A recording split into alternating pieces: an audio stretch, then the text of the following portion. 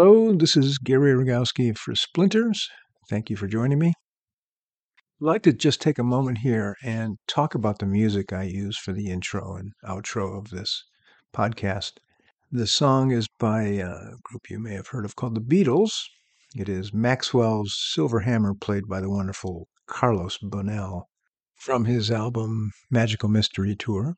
Classical guitarist, just astonishing guitarist. And I contacted him and said, "Hey, can I use one of your songs?" And he was generous enough to allow me.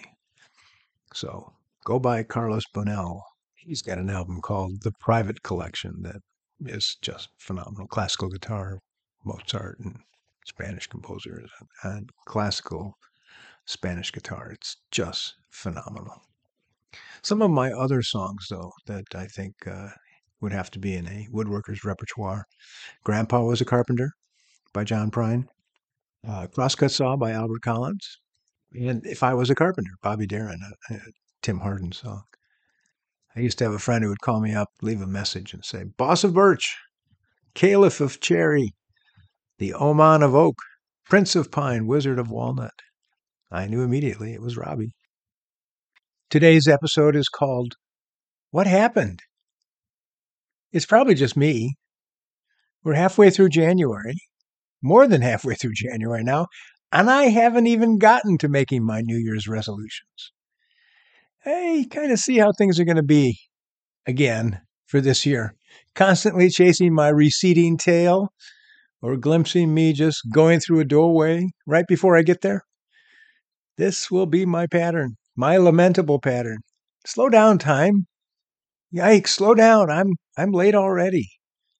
It's something about being filled with too much data, input, messaging, I think. It used to be you or I read or did not read the papers. Now I have to go online for news, where I get 17 other stories, one of which is sure to suck me down a hole.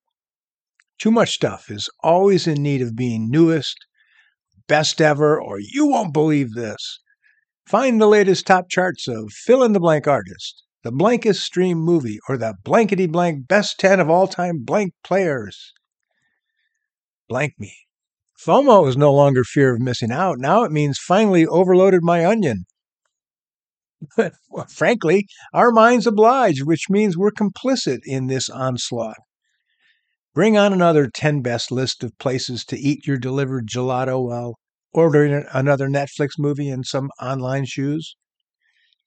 Heck, I don't even go that far afield, and I still feel behind the 8 ball most of the time. Too much stuff. And I'm not alone in feeling this way. Everyone seems to feel crushed for time. There's too much stuff, not enough time to turn the battleship around to do simple jobs. It would take a day, maybe, if I could just pull myself away from the 10,000 other beckoning fingers. Well, what to do? This is my solution for so many things now. I'm beginning to wonder if I have a good habit developing. Go for a walk. No headphones, no earbuds, no phone allowed. Just go for a walk and let myself slow down. It's certainly a great antidote for my latest mistake at the bench. It's also good for decompressing from too much data. It lets ideas sift and things can pop up in your head that have sat buried for too long. Let the walk be your guide. Shut down the noise.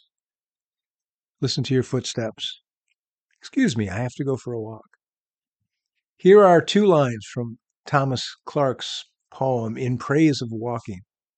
In the course of a walk, we usually find out something about our companion.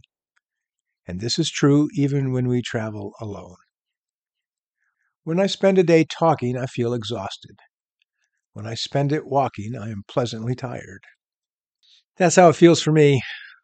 Getting out, getting that walk in helps the ideas sift, helps the ideas percolate. I think it was Charles Darwin who would work on a problem and walk around his property. I don't know exactly how large it was, but it would be a 1 circuit or 2 circuit or 3 circuit walk, depending on the severity of the problem and how much thinking time he needed. It is remarkable what does pop up so unexpectedly in a walk, and how these things bubble up like some some stew cooking these thoughts.